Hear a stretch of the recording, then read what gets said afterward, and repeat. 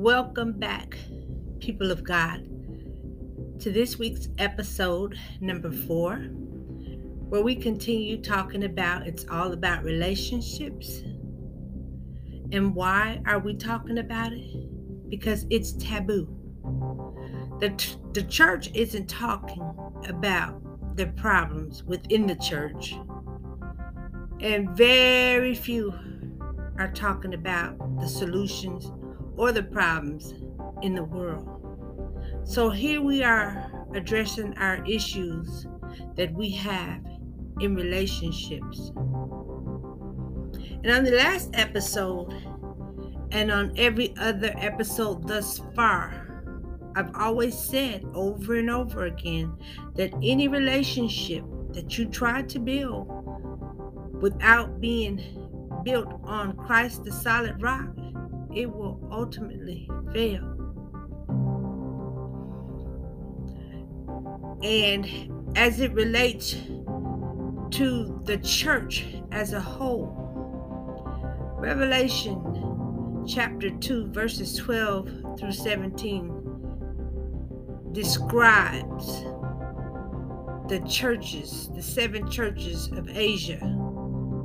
It describes their relationship as it relates to God. John the Revelator wrote this chapter while he was in exile on the Isle of Patmos. But all of these churches he wrote about, they all had a form of godliness. But again, God had issues with them. There was some type of sin or compromise in their walk, so that God or Christ couldn't put their stamp of approval on it. But before we go any further, did you know that the word Philadelphia means brotherly love? And the word Laodicea, as it relates to the church, means lukewarm.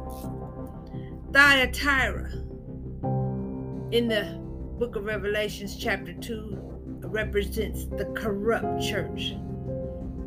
The church of Sardis represents the dead church. The church called Pergamos is known as the seat of Satan. That's the church of compromise. Can we not see that in the world today? The church of Smyrna is the persecuted church. And oh my, around the globe, are we not witnessing with our very eyes the persecuted church? Ephesus is the loveless church. Around the globe, do we not see people who talk about God but have no love? It is only the church of Philadelphia that has the ultimate approval and stamp of God and has the key of David that allows them access into the New Jerusalem. I want to take this just a brief moment to read to you the qualities of this church. And I'll be reading out of Revelation chapter 3, verses 7 through 10. Revelation 3, starting with verse 7, says, "And to the angel of the church in Philadelphia write, these things say he who is holy, he who is true, he who has the key of David, he who opens and no one shuts, and shuts and no one opens. I know your works. See, I have set before you an open door, and no one can shut it. For you have a little strength, have kept my word, and have not denied my name. Indeed, I will make those of the synagogue of Satan," look at that, Satan got his own church, "who say they are Jews and are not, but lie. Indeed, I will make them come and worship before your feet, and to know that I have loved you, because you have kept my command to persevere. I also will keep you from the hour of trial which shall come upon the whole world to test those who dwell on the earth.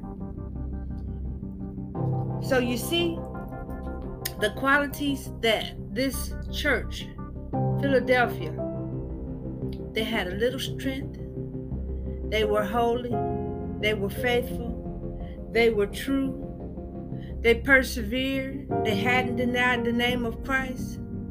And what did he say he would do as a result? He would make those who are liars, who say they are Jews and are not, come and worship before their feet. And he said he would keep this church from the hour of temptation that will come upon all the world to try them. Now, let's go a little further into this subject. Now that we've touched on the subject of relationships as the church is concerned, their relationship with God, let's talk about us individually as a people of God. There are two types of people that represent God. You have one that is called the bride, the other is the harlot. The bride are those who are living holy, persevering, worshiping God in spirit and in truth, having a little strength, holding things down in spite of whatever comes their way, and has not denied the name of Christ. On the other hand, the harlot are those who are compromising, rewriting scriptures, rewriting the laws of God, ordaining same-sex marriage, everything that's contrary, but yet still acting as if they're holy. They're going about doing and being and having a form of godliness, but denying the power thereof. They're powerless. You see, sin will always cause you to lose your power in Christ, because the Bible says Satan can't divide Satan, and a house that's divided against itself cannot stand. So how can the devil cast out himself? He's divided within himself. We can see people who confess Jesus as Lord, but yet are powerless. And as it relates to being a true follower or a disciple of Christ, there should be a distinct difference between us and the world. And that distinction should be based on our culture, our morals, our values, and most of all, our love. The love of God, having bowels of mercy and a heart of compassion. But in the midst of all of this, there will always be spots in the middle of our feast. And those are the hypocrites who try to blur the lines. They have on the robe of Christ, and again, they're confessing Jesus as Lord, but it's the spots, the sin on their robe that makes Christianity distasteful. It turns people away from Christ because they look at the hypocrites and say, if that's what being a Christian is about, I don't want any parts of it. And I don't blame them. But there is a more severe punishment for the hypocrites than it is the sinners. Let's take a look. I'm going to be reading from Matthew chapter 24, verse 51. Matthew 24, verse 51. If you have your Bibles, take the time to turn and read this scripture.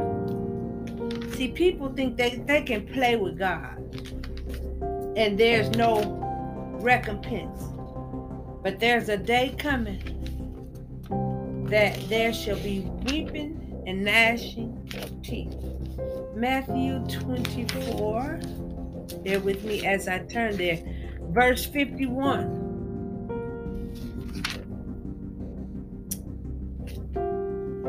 Matthew 24. No, I'm sorry, it's Matthew 24, verse 50. It talks about how the master of that servant will come on a day when he is not looking for him and at an hour that he is not aware of, and will cut him in two. What? Cut him in two and appoint him his portion with the hypocrites, and there shall be weeping and gnashing of teeth. So you see, it's better if you're going to be a sinner, get on one side of the tracks.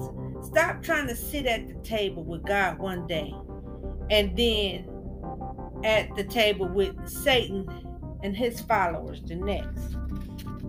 You either make the tree bitter or sweet. And the cross of Christ is not designed to destroy our souls, but to crucify the flesh, the affections and the lust thereof.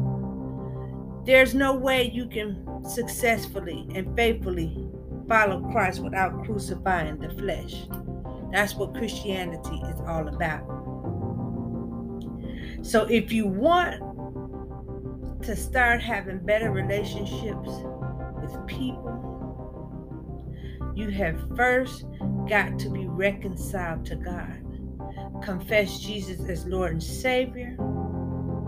Take up your cross and crucify your flesh and the works thereof. Jesus said when he comes back, he's coming back for a church without spot or without blemish. And he also said that the righteous would scarcely be saved, because what's taboo is the churches are not really telling people how severe it is and how crucial it is and how straight and how narrow the way and the gate that leads to eternal life. They're leading people to believe that that road is broad. I mean, all you got to do is confess Jesus as Lord. But that's not it. It's a 3-step process. There's salvation, repentance, and regeneration. And not too many people make it through the regeneration. It's a lifetime process. But as I conclude this episode, the one thing that I want you to take away from this episode is the fact that it all starts with reconciliation, being reconciled to God, and knowing that if you plan on walking those streets of gold, you have got to overcome the world like Christ did, by crucifying your flesh.